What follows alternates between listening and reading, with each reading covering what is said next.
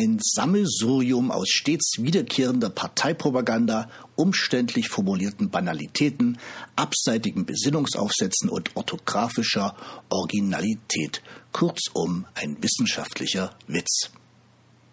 Hallo Jan. Hallo Thomas. Hallo Abendland. Da hat aber jemand was richtig Kluges gesagt. Es war nicht über uns.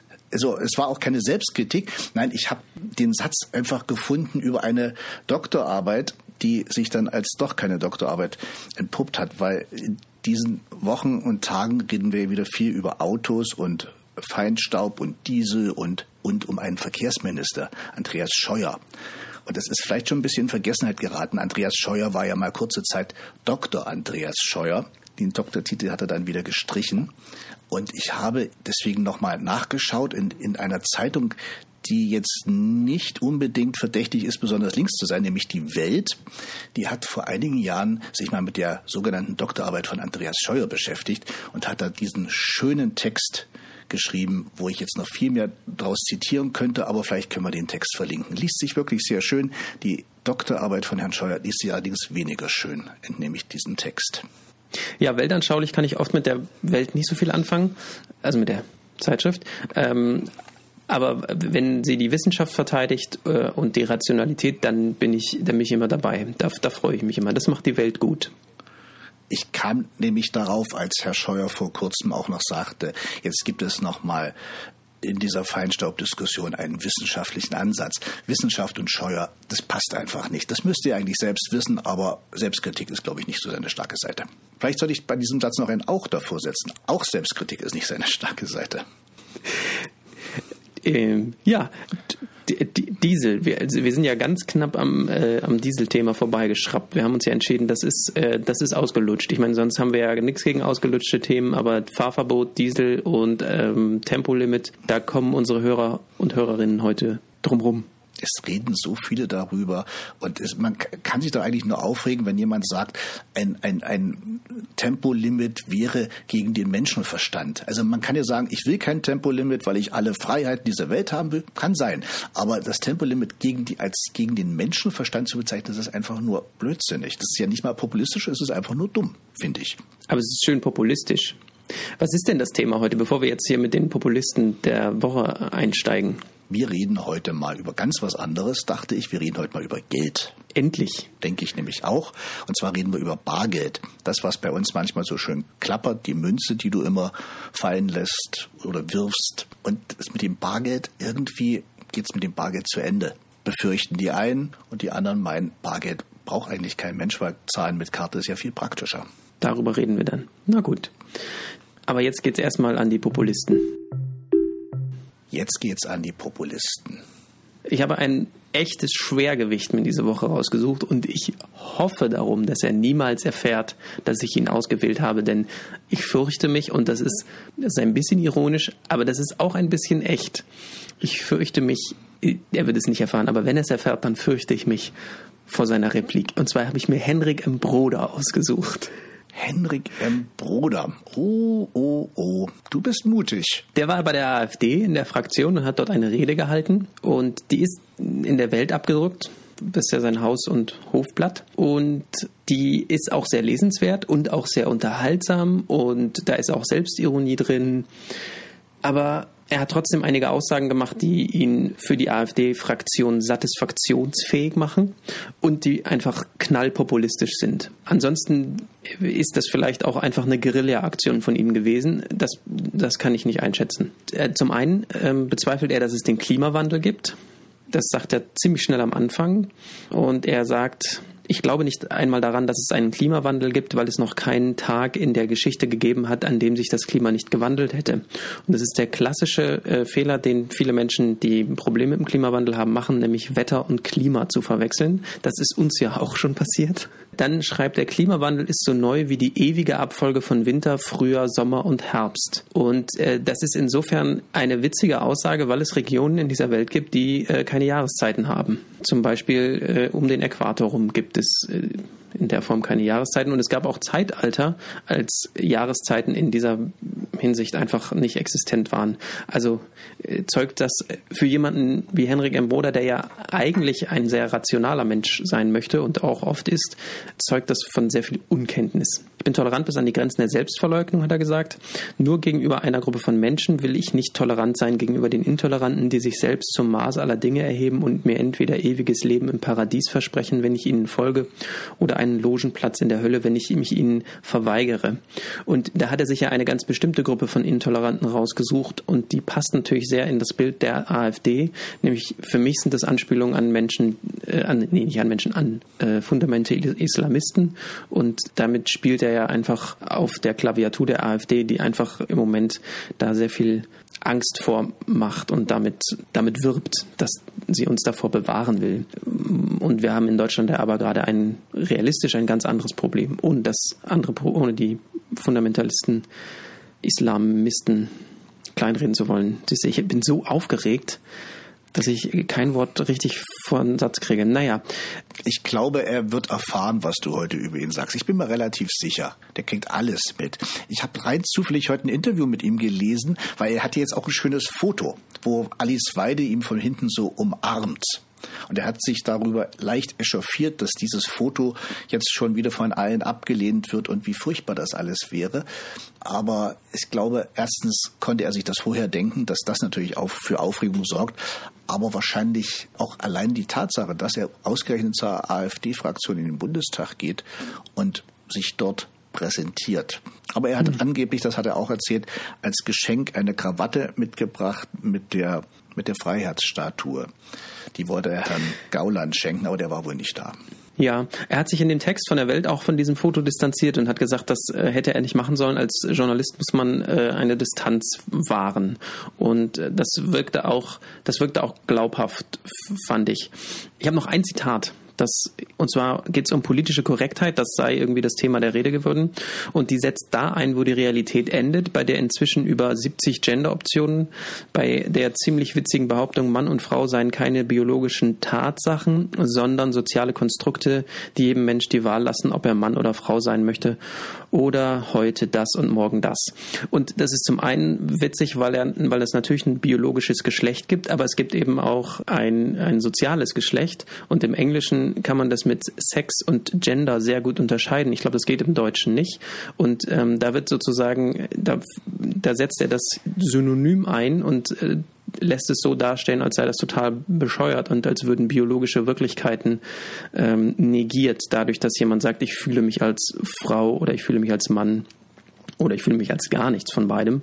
Und das ist ja auch, gehört ja auch zum Themenportfolio der AfD.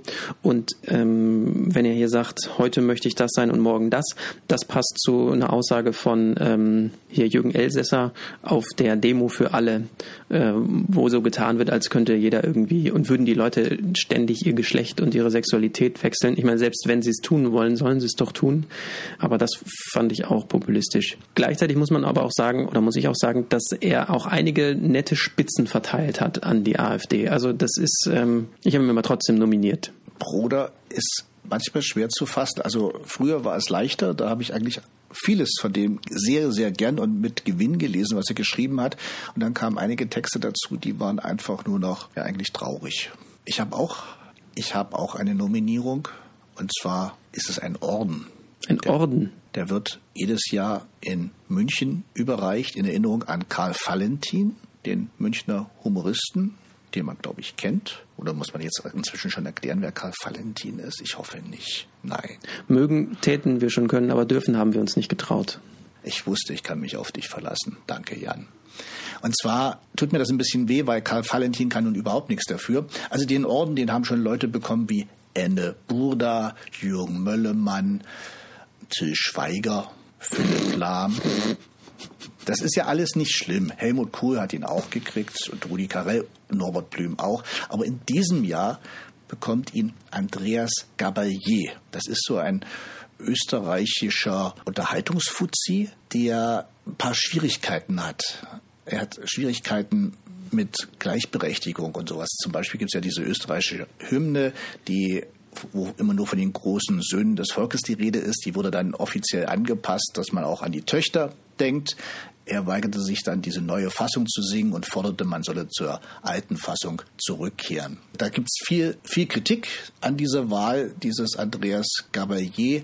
Und da gibt es zum Beispiel den Rechtsanwalt Gunther Fette, der sagt, es ist nicht hinzunehmen, dass Gabalier mit seinem offenkundigen Spiel mit faschistischen Symbolen wie dem nachgestellten Hakenkreuz auf dem CD-Cover seiner Frauenfeindlichkeit und seiner Homophobie mit dem Namen Karl Valentins in Verbindung gebracht wird. Irgendwo hat ja Andreas Gabalier auch so einen merkwürdigen Satz gesagt.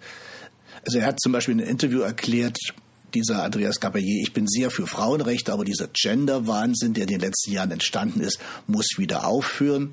Das ist also auch eines dieser berühmten Themen, das wir von einer bestimmten Partei kennen. Und er sagt dann auch irgendwie, dass es für einen Mann, der Frauen liebt, heute schon richtig schwer ist. Also genau hat er gesagt. Ja, das ist wirklich. Genau hat er gesagt, es ist nicht leicht auf dieser Welt, wenn man als Manderl, also Mandel, das ist halt irgendwas Österreichisches, heute noch auf ein Weiberl steht. Ich bin gerade voller Mitleid, mir kommen echt die Tränen. Früher war es als Mann schöner, da konnte man seinen irrigierten Penis überall rausholen und überall reinstecken und es war einfach kein Problem. Und heute muss man immer vorher fragen und manchmal sagen auch Menschen nein. Weißt du, wie viel Zeit das kostet, jedes Mal vorher zu fragen? Ich weiß das. Ach, es ist so furchtbar. Ja, und deswegen, den Herrn Gabalier möchte ich gar nicht nominieren, sondern die Gesellschaft, die Herrn Gabalier für den Karl-Valentin-Orden vorgeschlagen hat.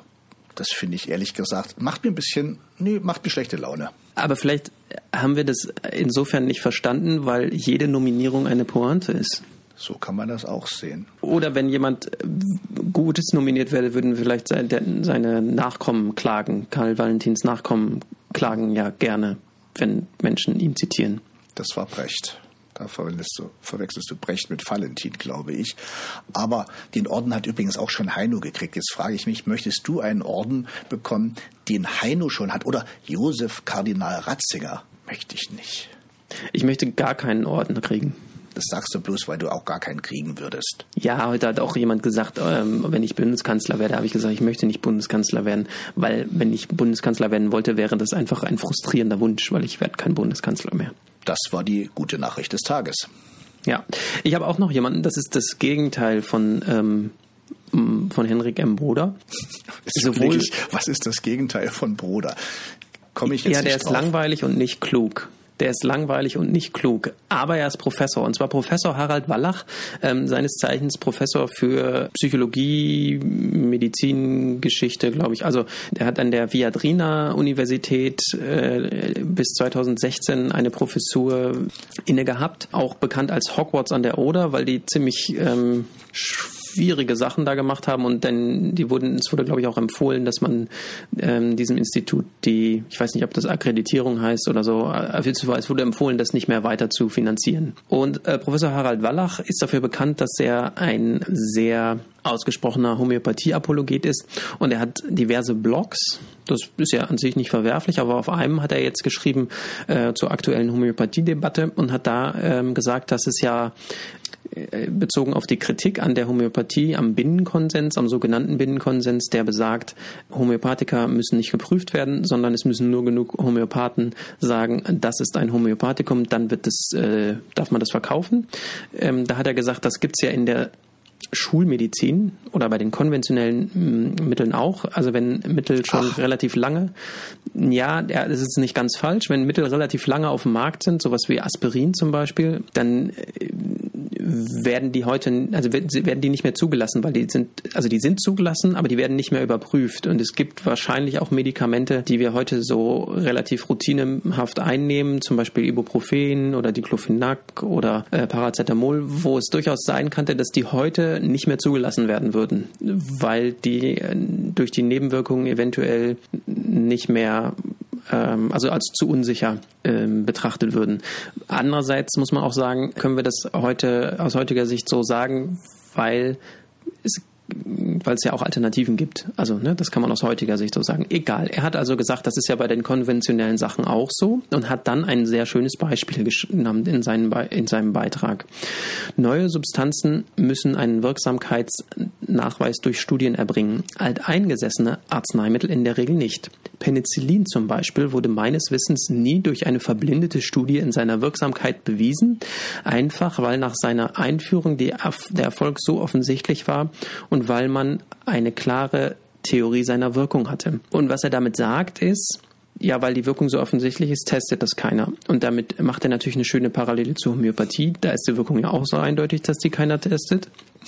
Nur ist es so, dass er sich offensichtlich nicht bemüht hat, mal eben sein Google anzuwerfen und einfach mal zu gucken, ob es verblindete Studien zu Penicillin gibt. Und die gibt's. Und zwar massig. Also die Aussage ist einfach völliger Unsinn. Also ich bin Herrn Wallach jetzt ja doch ein bisschen dankbar, weil ich gerade was Neues erfahren habe, nämlich dass manche schulmedizinischen Präparate auch ihre Wirksamkeit nicht mehr nachweisen müssen, wenn sie schon lange genug auf dem Markt sind. Mhm. Das wusste ich nicht. Finde ich auch ein bisschen merkwürdig. Ja, das ist auch merkwürdig. Und bei Paracetamol zum Beispiel wird auch immer mal wieder gemunkelt, dass es in Studien, die gut verblindet sind, auch kaum über dem Placebo-Niveau wirkt. Und das bei Nebenwirkungen, die durchaus schwer sein können, wenn man zu viel Paracetamol nimmt, kann man einen schweren Leberschaden erreichen und die Leber kann kaputt gehen.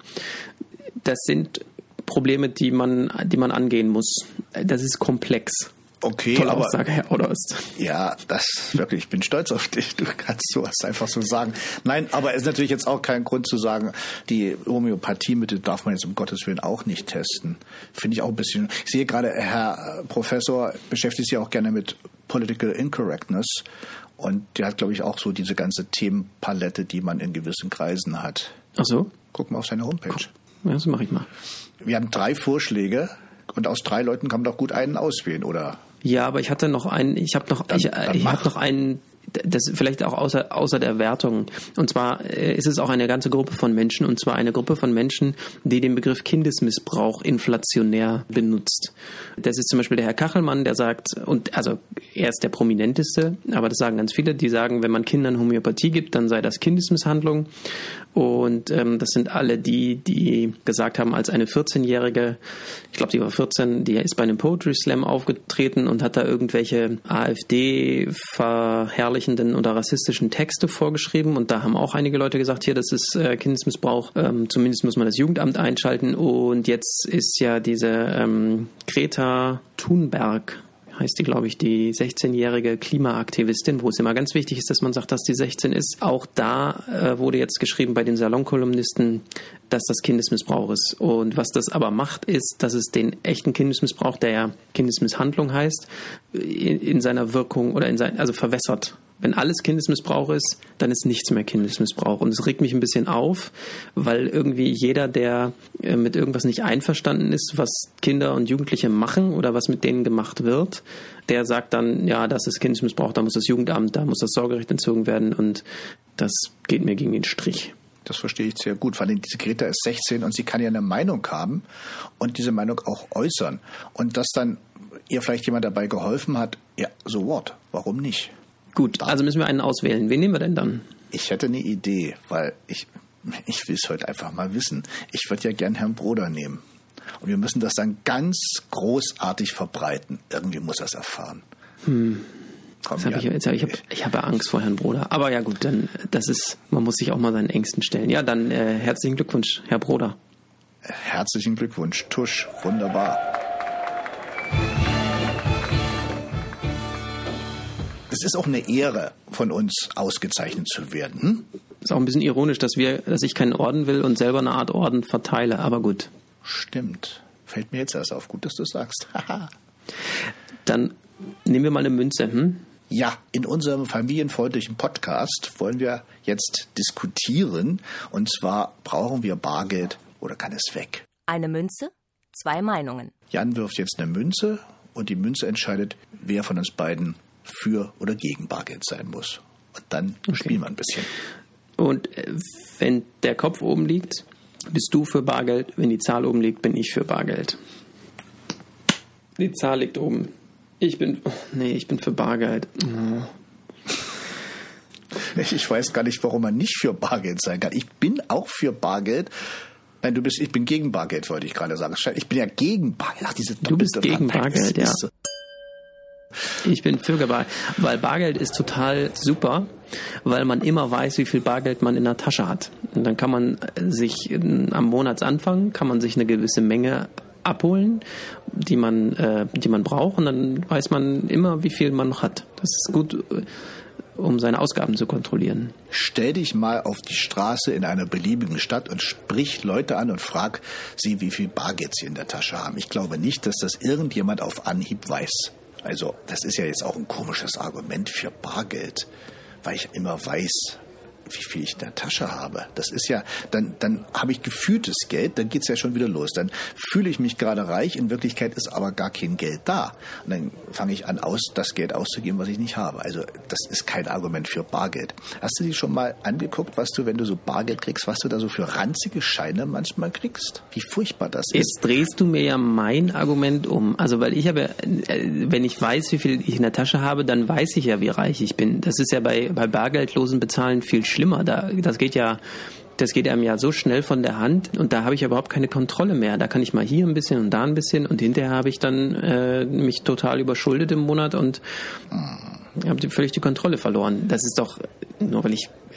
Also Entschuldigung, Bargeld ist erstens dreckig, überträgt Keime, Bakterien, macht die Menschen ungesund. Es ist gefährlich, weil wenn du viel Bargeld in der Tasche hast, läufst du ungern nachts durch die Straße, weil es könnte ja wirklich mal was passieren. Es können hier falsche Scheine angedreht werden.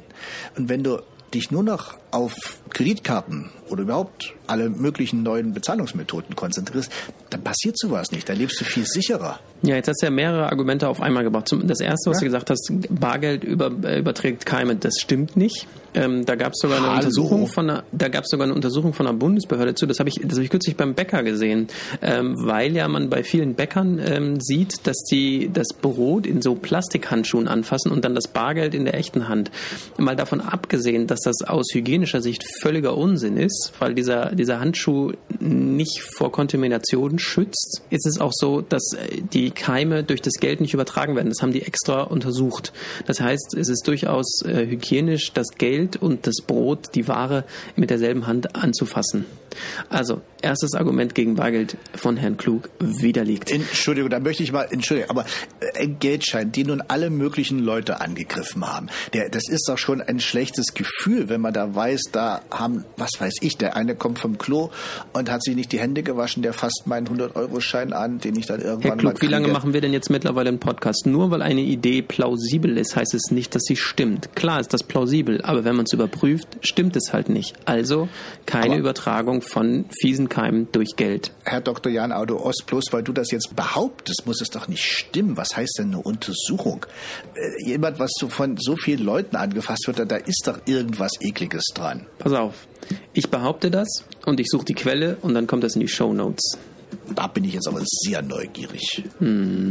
Sehr. Dann hast du noch irgendwas gesagt. Ach so, genau, dass man so unsicher ist. Das ist ja bei Kreditkarten noch viel schlimmer. Wenn ich Bargeld in der Tasche habe, dann ist der Verlust, den ich erleiden kann, das Bargeld, was ich in der Tasche habe. Das heißt, wenn ich nicht ständig mit mehreren 100 oder 1000 Euro rumlaufe, dann ist der Schaden, wenn ich bestohlen werde oder das verloren geht, ist begrenzt. Wenn ich aber meine Kreditkarten irgendwie rumtrage, dann sieht es ganz anders aus. Gerade wenn ich vielleicht dann noch irgendwie ausspioniert werde und jemand meine Geheimnummer hat, dann ist der Schaden, geht dann ganz schnell mal in die Tausende, ist also viel, viel größer. Tausende bestimmt nicht. Die Karte kann man ganz schnell sperren lassen. Das geht kinderleicht.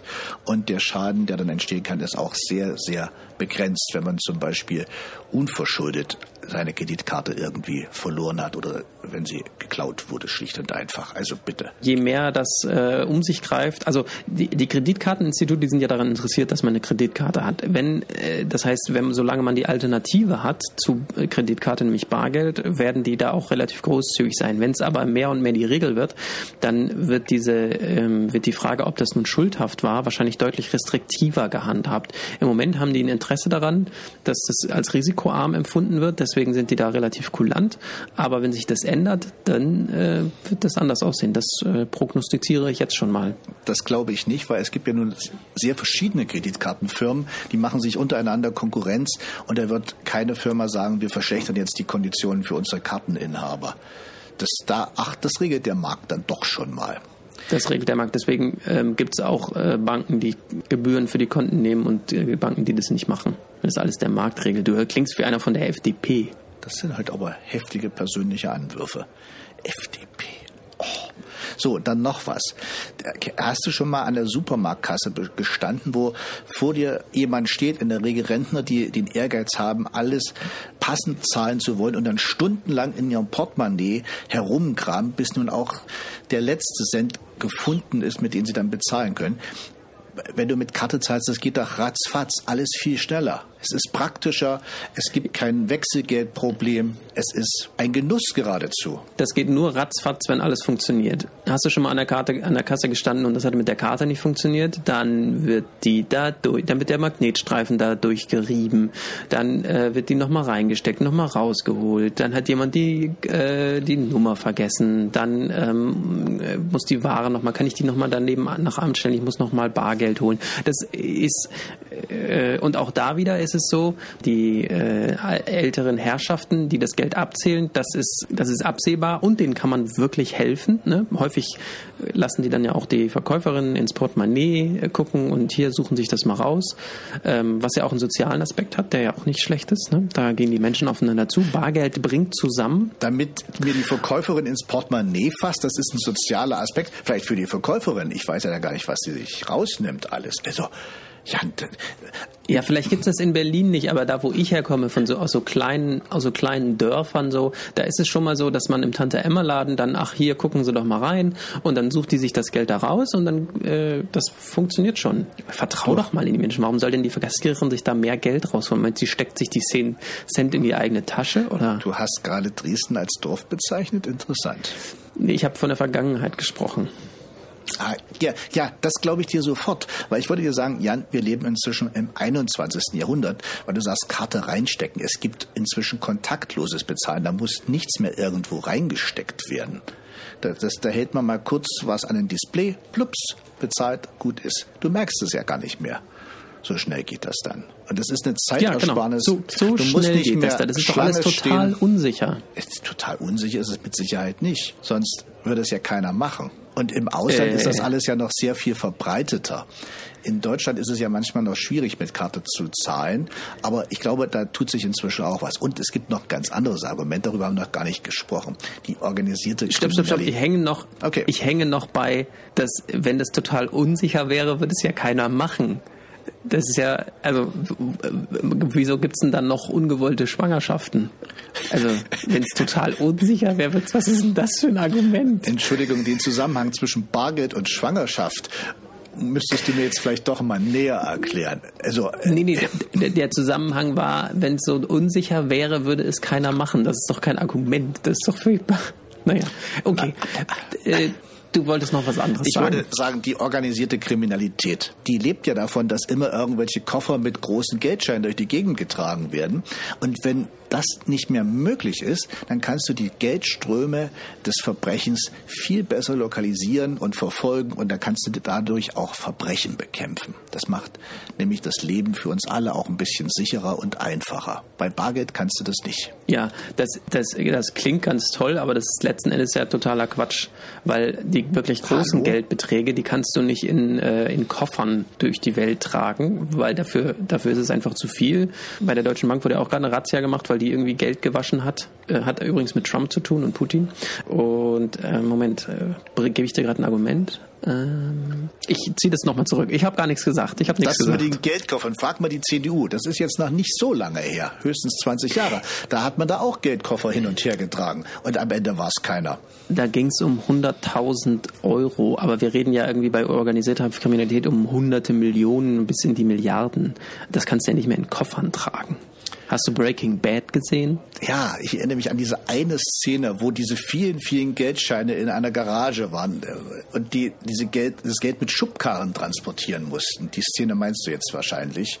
Es war der Wahnsinn. Ja, in den Fässern haben die das vergraben. Das ist doch Freiheit. Das dann auch. Versuch mal eine Kreditkarte zu vergraben und die 10 Jahre später wieder auszugraben.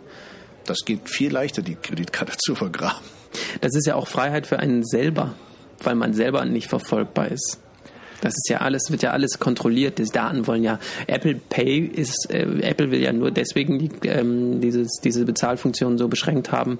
Also die lassen ja andere Anbieter nicht in ihre Chips, weil die Daten haben wollen. Nein, die Daten sind doch da sicher. Und was haben sie dann nur von ihren Daten? Die Daten sind doch da sicher, sonst wird das doch keiner machen. Genau. Ich habe das Gefühl, du nimmst mich nicht ernst. Ich finde wirklich, es ist eine Erleichterung, wenn man nicht ständig mit einer vollen Brieftasche durch die Gegend rennen muss, wenn man schnell und praktisch bezahlen muss, ohne sich Gedanken machen zu müssen, ob man jetzt vielleicht einen zu großen Schein dabei hat. Du hast das schon erlebt, 500-Euro-Scheine hat doch gar keiner mehr angenommen. Das ist doch auch eine Belastung. Wenn du mit 500-Euro-Scheinen bezahlt hast, wirst du ja schon angeguckt wie ein Verbrecher. Deswegen ist es konsequent, dass man die jetzt abschafft und dass man generell das Bargeld auf ein minimiert. Warum glaube ich dir das gerade nicht? Weil ich vorher schon überzeugt war. Ich bin ja eigentlich für. Ich hätte am liebsten gar kein Bargeld mehr. Gib's mir. Entschuldigung. Okay. Siegerehrung. Ja, das war ja eine Diskussion. Du bist wirklich für die Abschaffung des Bargeldes? Ja. Also was heißt für die Abschaffung des Bargeldes? Wofür brauche ich Bargeld? Also mittlerweile sind die technischen Möglichkeiten ja so klar, dass man selbst kleinste Beträge, also ich versuche, wenn möglich, ohne Bargeld zu zahlen und ja, weil ich das sehr bequem finde und weil ich auch weiß, wie viel ich ungefähr ausgebe. Also ich habe dieses Problem nicht, dass ich ständig Sachen kaufe, weil ich immer weiß, dass wenn ich was kaufe, dass ich dann Geld abgebe. Also das fühlt man ja irgendwie auch, wenn man das mal gelernt hat. Es gibt, glaube ich, Leute, die haben dann ein Problem, aber die haben das Problem, egal ob mit Kreditkarte oder mit Bargeld, finde ich. Also mein Eindruck war, dass als ich in den USA war, das war jetzt nur ein Urlaub, da bin ich jetzt kein großer Experte, aber so, dass da die Leute tatsächlich deutlich lockerer mit dem Geld umgehen und auch bereit sind, höhere Preise zu zahlen und auch mehr zu zahlen und dass das Geld da lockerer sitzt und da sind die Leute auch deutlich mehr überschuldet als bei uns. Das ist aber eine Mentalitätsfrage, glaube ich, auch. Die Amerikaner sind ja nicht so als Sparernation bekannt wie die Deutschen beispielsweise. Ja, und die Deutschen sind aber auch wohl diejenigen, zumindest in Europa, die die am meisten Bargeld noch haben, also die irgendwie da auch so dran festhalten. In einigen afrikanischen Staaten gibt es ja so ein Handybezahlsystem, was für sehr viel wirtschaftliche Prosperität gesorgt hat, weil die Leute auf einmal relativ einfach sich bezahlen konnten und nicht mehr und auch sicherer bezahlen konnten. Ne, du wurdest eben nicht mehr ausgeraubt. Das ist ja jetzt hier eher also nicht, dass niemand ausgeraubt wird, aber das ist jetzt nicht so häufig. Aber ein Problem sehe ich natürlich trotzdem. Du kannst anschließend jeden Geldfluss nachvollziehen. Ja, das können die Unternehmen tatsächlich. Allerdings, um die Unternehmen mache ich mir jetzt, gerade die Unternehmen, die damit sich immer befassen, mache ich mir jetzt gar nicht so viel Sorgen, weil die Bargeldflüsse, die können ja auch kontrolliert werden. Also da sind ja auch Nummern drauf und du kannst ja auch heute, wenn es darum geht, die Geldflüsse zu kontrollieren, dann könntest du wahrscheinlich auch die Bargeldscheine so gut kontrollierbar machen, dass es fast so ist wie Kreditkarten, also Daten. Ja, wahrscheinlich. Aber Schwarzarbeit und sowas ist dann schwerer möglich, ne? Ja, das stimmt. Schwarzarbeit ist dann schwerer möglich, das stimmt. Und auch Geldwäsche ist schwerer möglich. Wobei ich das Prinzip der Geldwäsche sowieso noch nie wirklich verstanden habe. Aber das entfällt ja dann, weil mit Kreditkarten, die kannst du nicht waschen. Das weiß ich. Ich denke, mit neuen technischen Möglichkeiten wird es auch neue kriminelle Möglichkeiten geben. Also das wäre, glaube ich, eine Illusion zu glauben, dass da nicht Mittel und Wege gefunden werden, da irgendwie drum rumzukommen. Wahrscheinlich. Das ist ein schöner Übergang, fällt mir gerade auf. Schwarzarbeit. Wollen wir mal zu unseren Korrespondenten ins Oval Office schalten? Da war doch auch irgendwas mit Schwarzarbeit. Ja, die Schwarzarbeit. Die Schwarzarbeit. I alone can fix it. Hat man Herrn Trump jetzt schon wieder erwischt bei irgendwas? Ja, Donald Trump hat illegale Einwanderinnen in seinem Golfclub in den USA, in einem seiner Golfclubs in den USA angestellt, die dort als Reinigungs- und Haushaltshilfen gearbeitet haben und angeblich direkt mit ihm im Kontakt standen. Und in Interviews haben die Damen gesagt, dass er selbst sehr freundlich zu ihnen gewesen sei und auch mal gefragt hat, wie es ihnen so gefällt und wie es ihnen so geht. Aber sie haben eben keine Papiere. Sie sind also die Menschen, wegen denen er eine Mauer bauen lassen will. Aber er hat doch manchmal Trinkgeld gegeben, so $50 oder $100, habe ich heute auch gelesen. Ja, was ganz witzig ist, weil er ja immer sagt, er würde nie Bargeld in die Hand nehmen. Aber gut, er ist jetzt nicht bekannt dafür, dass er die Wahrheit sagt. Ja, wenn der Chef kommt, dann gibt's richtig gut Trinkgeld. Die Mauer, die er haben will, ist ja für ihn jetzt irgendwie das Wichtigste, obwohl er es ja offenbar so schnell dann doch nicht bekommt. Dabei ist doch das nicht die größte Gefahr in der Welt, sagen ja selbst seine eigenen Geheimdienste. Aber Herr Trump hat immer eine andere Meinung. Ne, es ist auch nicht nur nicht die größte Gefahr, sondern die meisten illegalen Einwanderer, die es in den USA gibt, kommen legal in die USA mit einem legalen Visum und bleiben dann einfach länger. Und über die Grenze nach Mexiko ist es mittlerweile so, dass eher mehr Leute die USA verlassen, als in die USA reinkommen, weil Mexiko geht es wirtschaftlich mittlerweile so gut, dass die Leute auch wieder zurück nach Hause gehen und der Druck eben nicht mehr so groß ist. Aber er braucht die Mauer, um seine politische Basis bei der Stange zu halten. Und er hat unheimlich Angst, die zu verlieren, weil er sagt, die braucht er, wenn er 2020 überhaupt eine Chance auf Wiederwahl haben will. Und das schätzt er wahrscheinlich auch ganz realistisch ein. Ich weiß gar nicht, ob ich das beim letzten Mal schon erzählt habe, aber er hat ja diesen Regierungs-Shutdown unter anderem deswegen gemacht, weil konservative Publizisten gesagt haben, wenn du jetzt sagst, die Mauer brauche ich nicht, dann verlässt du uns alle. Und da hat er Schiss gekriegt, weil die ihn einfach in der Hand haben. Und deswegen hat er das gemacht. Aber er hat ja jetzt endlich mal was geschafft, was er immer gerne macht. Er hat wirklich mal den längsten Shutdown der Geschichte der USA hingelegt. Er ist ja immer der Größte und diesmal hat es wirklich gestimmt. Das stimmt. Das nimmt ihm, also ich hätte jetzt fast gesagt, das nimmt ihm keiner mehr, aber das dürfte politisch schwierig werden. Wahrscheinlich, er hat ja auch gesagt, wenn in 3 Wochen keine Einigung da ist, dann macht er das wieder. Das wird er aber wahrscheinlich nicht machen. Wird er politisch nicht durchkriegen. Er hat den ja auch nicht beendet. Ihm wurde ja die Pistole auf die Brust gesetzt und hat gesagt, wenn du den jetzt nicht beendest, dann werden wir dein Veto überstimmen. Und da hat er gesagt, gut, dann tue ich so, als hätte ich hier noch die Kontrolle. Ja, und dann wurde ja noch sein langjähriger Berater, Roger Stone, wurde verhaftet vom FBI, weil er den amerikanischen Kongress angelogen haben soll über seine Kontakte zu WikiLeaks. Da geht es um die E-Mails von Hillary Clinton und der Demokratischen Partei, die durch russische Hacker gehackt worden sind und an WikiLeaks weitergeleitet wurden. Und da geht es um die Frage der russischen Zusammenarbeit mit der Trump-Kampagne. Aber Roger Stone wurde verhaftet und angeklagt, weil er angeblich den amerikanischen Kongress angelogen hat. Es war eine relativ kleine Lüge und man fragt sich so, warum er das gemacht hat. Und er sagt selber, naja, habe ich halt verwechselt, passiert halt mal, ist nicht so schlimm. Er sagt auch, er ist unschuldig. Eine Lüge und eine Verwechslung, das sind ja auch 2 verschiedene Dinge. Ich meine, verwechseln kann man ja wirklich mal was. Aber man fragt sich natürlich auch, was die Verhältnismäßigkeit betrifft, weil Trump selbst hat ja wohl, da gibt es ja inzwischen schon ganz beeindruckende Statistiken, wie oft er denn gelogen hat. Und da kommt es ja auf eine Lüge mehr oder weniger gar nicht mehr an. Ja, das stimmt, aber das stimmt auch wieder nicht, weil Trump lügt die Öffentlichkeit an. Und das ist nicht strafbar. Den Kongress anzulügen ist strafbar. Das ist so, als wenn du die Polizei anlügst oder einen Richter anlügst oder vor Gericht lügst in den USA, weil du unter Eid stehst. Also das ist tatsächlich ein Unterschied. Das ist natürlich auch schade, dass man die Öffentlichkeit anlügen darf. Aber ja, sonst wäre es ja auch eine große Einschränkung der Meinungsfreiheit. Genau. Und das ist ja auch, in der Demokratie muss ja die Öffentlichkeit entscheiden, wie sie mit diesen Lügen umgeht. Und 30% der Amerikaner fühlen sich nicht angelogen. Und wenn man sich nicht angelogen fühlt, dann ist man quasi auch nicht angelogen. Die Welt kann so einfach sein. Man muss nur seinen Gefühlen vertrauen. Ja, einfach nur bei den Gefühlen vertrauen. Das stimmt. Ach, so schön. Ja, und man munkelt, dass die Anklage vom Sohn von Donald Trump kurz bevorsteht. Den Kleinen? Nee, den Großen. Nicht der ganz Kleine. Der ist erst 12. Der so heißt wie er, Donald Trump Jr. Nicht den Kleinen, nicht Barron. Du kennst dich ja richtig gut mit seiner Familie aus. Ich stehe dem nicht so nah, aber Wobei, ich glaube, in Amerika kannst du ja auch als 12-Jähriger schon in den Knast kommen. Es gibt ja diese Videos, wo selbst 8-Jährige in der Schule mit Handschellen abgeführt wurden. Ja, wobei das mit Handschellen, ich habe auch schon 11-Jährige in Hand- und Fußfesseln gesehen in Deutschland. Oh.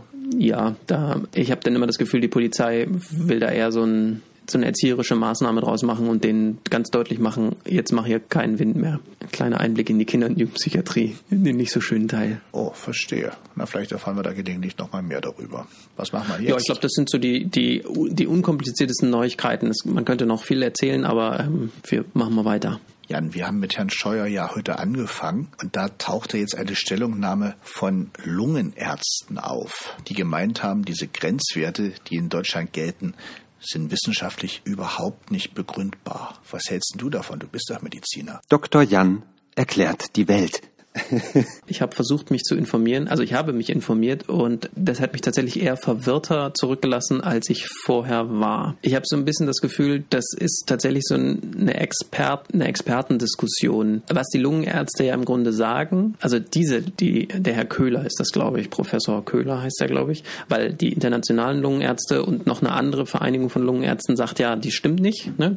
Das ist ja, die einen Lungenärzte sagen so, die anderen Lungenärzte sagen so. Das passt ja zu diesem hervorragenden Witz. 2 Ärzte, 3 Meinungen. Der sagt im Grunde, dass die Studien, die gemacht werden, die Schädlichkeit des Feinstaubs in der Form überhaupt nicht belegen können. Und was er eigentlich meint, ist, dass im Gegensatz zu anderen Schädigungen, die wir so uns selbst zufügen, über unseren Lebensstil, über Rauchen, über Trinken und so, dass der Effekt des Feinstaubs so gering ist, dass der im Grunde nicht messbar ist, weil wir nicht die richtigen Messinstrumente haben. Also du kannst nicht sagen, jemand, der mit 52 gestorben ist und geraucht hat, ob der jetzt ohne Feinstaub mit 53 erst gestorben wäre. Das ist sozusagen, da sind die Schwankungen, das sagt der Herr Köhler, da sind die Schwankungen so, dass man das einfach seriös nicht sagen kann. Und andere Leute sagen, doch, wir haben die Messinstrumente und wenn man das alles, was wir wissen, zusammennimmt, dann wissen wir, dass Feinstaub schädlich ist. Was so ein bisschen untergeht, ist in dieser Debatte, dass man eben sagen muss, ja, Feinstaub ist sicherlich schädlich, die Belege stimmen bestimmt auch. Man kann jetzt nicht, glaube ich, ganz genau sagen, wie hoch der Schaden ist. Die Frage ist aber, ob die politischen Maßnahmen, die jetzt getroffen werden, ob die dem möglichen Schaden des Feinstaubs angemessen sind. Und darüber müsste man eben eigentlich diskutieren. Also ist dieses Dieselfahrverbot angemessen oder müsste man vielleicht vorher was anderes machen, zum Beispiel Kamine und Holzöfen vorher reglementieren, was ja auch bald gemacht wird. Das ändert sich ja auch. Und auch Benziner scheiden Feinstaub aus und so. Also das ist so ein bisschen die Frage, glaube ich, um die es da eigentlich geht. Es gibt ja noch einen anderen Aspekt zu dieser Stellungnahme von diesen 200 Lungenärzten, der medial ein bisschen untergegangen ist. Wurde zwar erwähnt, aber, glaube ich, nicht ganz so deutlich. Und das hat aufgedeckt die NGO Lobby Control. Bei diesen angeblichen 200 Lungenärzten von den Unterzeichnern sind aber 2 nun überhaupt keine Lungenärzte, zum Beispiel Matthias Klingler, der ist vom Fraunhofer Institut für Verkehrs- und Infrastruktursysteme, und ein gewisser Thomas Koch vom Karlsruher Institut für Technologie und hat früher über 10 Jahre bei der Daimler AG gearbeitet.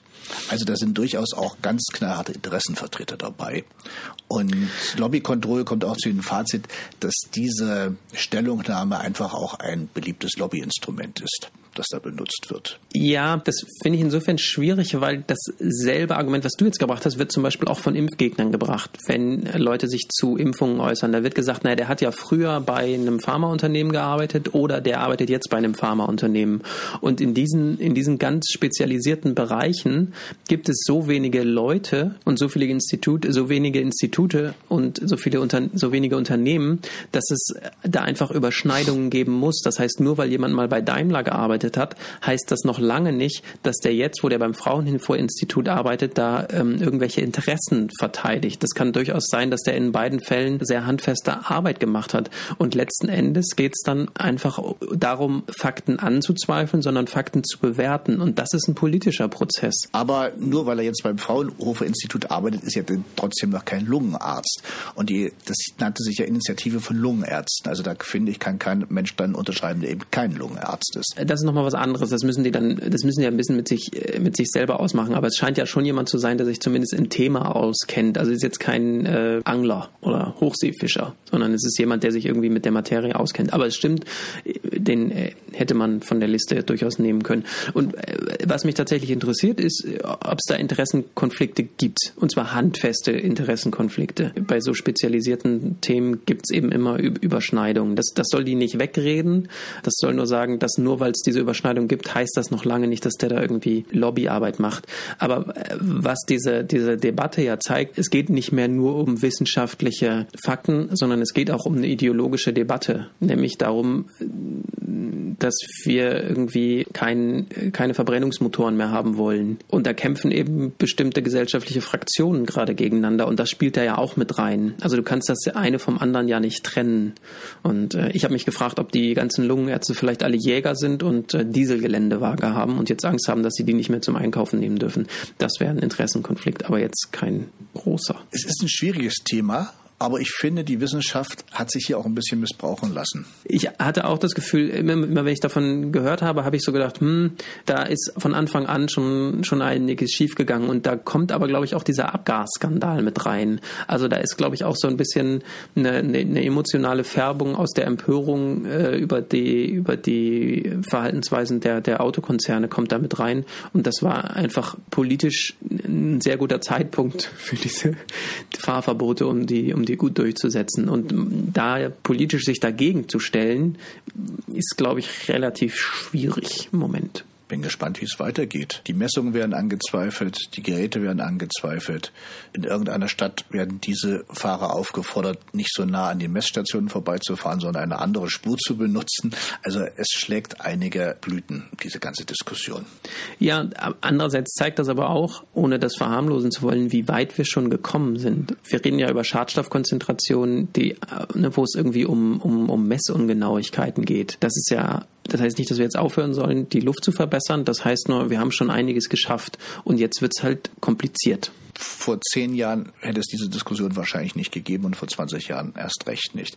Auch, dass man jetzt wieder mal über ein Tempolimit redet, ist auch schon mal ein kleiner Erfolg wenigstens. Ich habe jetzt bei der Gelegenheit mitbekommen, Deutschland muss wohl fast eines der letzten Länder der Welt sein, in dem es kein Tempolimit gibt. Ja, war das nicht schon immer so? Mir war es nicht bewusst. Also international ist die deutsche Autobahn genau dafür bekannt. Kein Tempolimit. Ja, aber ich dachte, das gibt es auch noch in ein paar anderen Ländern, aber offenbar nicht. Vielleicht in Afghanistan auch nicht, keine Ahnung. Es gibt wahrscheinlich noch Länder, wo es kein Tempolimit gibt, aber auch keine Straßen, wo du das ausreißen könntest. Und dann gibt es vielleicht auch Länder, wo es ein Tempolimit gibt, das nicht überprüft wird. Das Interessante ist ja gerade in den USA, das ja als Land der Freiheit gilt, gelten ja wirklich harsche Tempolimits und die werden auch kontrolliert und die Strafen haben sich gewaschen. Aber hier geht es irgendwie um freie Fahrt für freie Bürger. Die Tempolimits in den USA sind ja manchmal wirklich fast ein bisschen Hanebüchen. Auf riesigen Straßen, wo kaum jemand unterwegs ist, darfst du dann nicht schneller fahren als, weiß ich jetzt nicht, aber bestimmt nicht 120. 90. Merkwürdig. Aber dafür darfst du eine Pistole dabei haben. Ja, nicht überall. Wir haben eine neue Kategorie. Ja, das war deine Idee. Stell sie vor. Ja. Esoterisches Highlight könnte man es nennen. Oder Esoterik heute. Oder müssen wir noch mal überlegen. Der Wahnsinn der Woche. Nee, da bin ich dagegen. Das ist das Wahnsinnsthema. Das müssen wir auch mal machen. Ich fange mal an. Es gibt diese Zeitschrift, die heißt Einfach Ja. Und da werden immer wunderschöne Dinge vorgestellt. Und das Thema ist aber Heilung in der Sexualität oder sowas. Und da gibt es hier jemanden, der bietet an Auflösung sexueller Blockaden durch Familienaufstellungen. Ja. Entschuldigung, aber ist das nicht auch ein bisschen, jetzt muss ich den Begriff verwenden, ist das nicht auch schon ein bisschen nah am Kindesmissbrauch, wenn ich die Familie benutzen muss, um eine sexuelle Blockade zu lösen? Also Kindesmissbrauch ist ein gutes Thema. Da hast du den Nagel auf den Kopf getroffen und ich sage dir gleich warum. Also hier steht, ich lade Sie ein, in einem meiner Seminare sich von dem Schweren aus ihrer Ahnenreise zu befreien, frei von Scham und Schuld zu werden und das eigene Leben genussvoll zu gestalten. Mein Beruf ist Familien aufstellen und nur das. Nutzen Sie meinen ganzheitlichen Weg. Das ist auch schön. Familien aufstellen und nur das, und im nächsten Moment wird von ganzheitlich gesprochen. Aber gut, benutzen Sie meinen ganzheitlichen Weg, der 1970 begann. Davon war ich 13 Jahre bis 2017 bei Bert Hellinger als Familiensteller gelistet.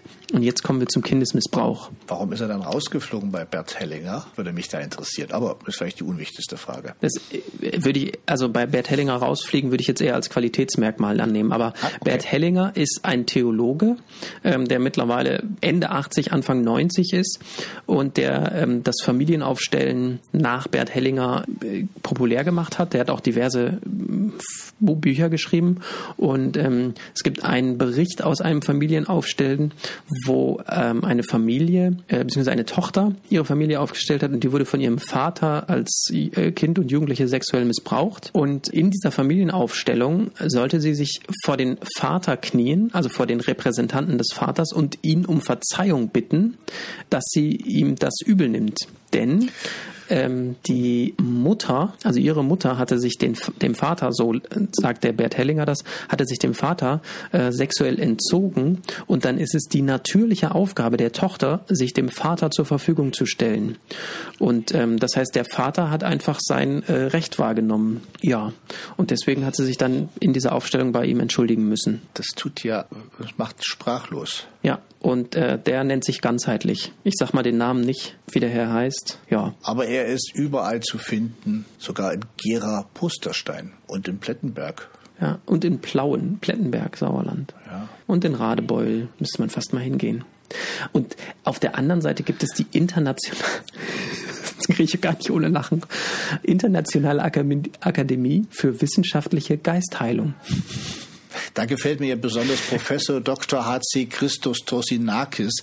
Der ist nämlich gelernter Elektroingenieur und Geistheiler, der mit wissenschaftlicher Neugier auf die Phänomene der Energiemedizin blickt. Ja, ist ganz im Gegensatz zur unwissenschaftlichen Geistheilung. Ja, das sind ganz verschiedene Dinge. Das darf man dann auch nicht durcheinander bringen. Da muss man sehr genau differenzieren. Aber er hat auch eine 70-jährige Geistheilung-Erfahrung. Da kann man auch Fehlfunktionen von biologischen Systemen da kann nämlich von einem Energiedefizit ausgegangen werden. Und das kriegt er wieder hin. Schön. Das ist doch gut. Das ist doch gut. Energie wiedergeben ist immer gut. Vielleicht macht er das mit Plutonium. Ist ja auch viel Energie drin. Ja, ist bloß mit dem Abbau. Aber vielleicht haben die dann eine Möglichkeit. Der ist ja Elektroingenieur. Der wird schon wissen, was er tut. Das stimmt, ja. Elektroingenieur und Geistheiler. Das ist eine schöne Kombination. Ja. Aber das ist halt wissenschaftlich. Davon verstehe ich ja nichts. Das stimmt, ja. Tolle Zeitschrift. Und dann, das hatte dir ja hier gefallen. HKH, Tanze den Atem der Erdkraft. Der traditionelle Tanz der Maori, finde deine Kraft in dir. Und dir ist groß geschrieben. Und ich habe jetzt überhaupt nichts dagegen zu tanzen wie Maori oder wie überhaupt irgendjemand zu tanzen. Aber der Kursleiter heißt Sven Hensling. Aber er hat sich sehr schön angemalt wie ein Maori. Er kann ja nichts für seinen Namen. Und dass er vielleicht kein Maori ist. Das stimmt, aber es gibt die sogenannten Plastikschamanen. Das sind Menschen aus dem westlichen Kulturkreis, die sich die native Kultur oder Kultur von Ureinwohnern irgendeines Weltteils aneignen und dann so tun, als wären sie da irgendwie eingewiesen worden und verkaufen dann sozusagen ihr Produkt. Und das gibt es vor allen Dingen in den USA. Da gibt es ein paar Leute, die irgendwie sagen, sie sind Mitglieder von dem und dem Stamm geworden und dürfen da irgendwelche schamanischen Rituale machen. Da distanzieren sich diese Stämme in der Regel von, weil die sagen, das hat was mit ihrer eigenen Kultur zu tun, und das, was von den Westlern daraus gemacht wird, ist halt meistens einfach spiritueller Bullshit. Ist eigentlich auch noch mal eine Art von Kolonialisierung auf eine ganz andere Art. Man beutet da wieder andere Nationen, andere Kulturen aus. Ja, genau. Aber das scheint wirklich auch eine Masche zu sein. Irgendwie mögen Menschen das, wenn sie erfahren, irgendetwas wäre schon ganz alt oder wäre von einem sogenannten Naturvolk überliefert und es wäre eine geheime Heilungsmethode. Geheim, das ist ja auch so ein Begriff, der da immer wirkt. und überliefert ist. Also einige lassen sich davon offenbar beeindrucken, denn die Leute, die diese Angebote hier machen, scheinen wahrscheinlich sogar ganz gut davon leben zu können. Na gut, liegen sie wenigstens nicht dem Steuerzahler auf der Tasche. Ja, das stimmt. Ich wollte eigentlich Schluss machen, aber dann habe ich hier gesehen, die Haut- und Haarpraktiker. Naturfriseurin. Ja, da habe ich mich gefragt, was ist eine Naturfriseurin? Die beschäftigt sich nur mit Naturhaar, oder? Vielleicht legt die deine Haare so auf einen Stein und haut mit einem anderen Stein einfach so lange, bis die Haare ab sind.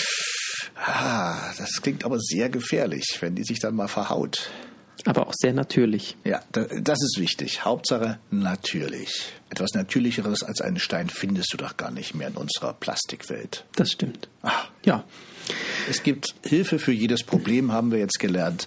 Und wem diese Zeitschrift nicht hilft, den helfen wir. Genau, nur heute nicht mehr. Für heute ist Schluss. Es war mir ein Vergnügen, Jan. Tschüss, Jan. Tschüss, liebes Abendland. Bis zum nächsten Mal. Tschüss, Thomas. Bis zum nächsten Mal.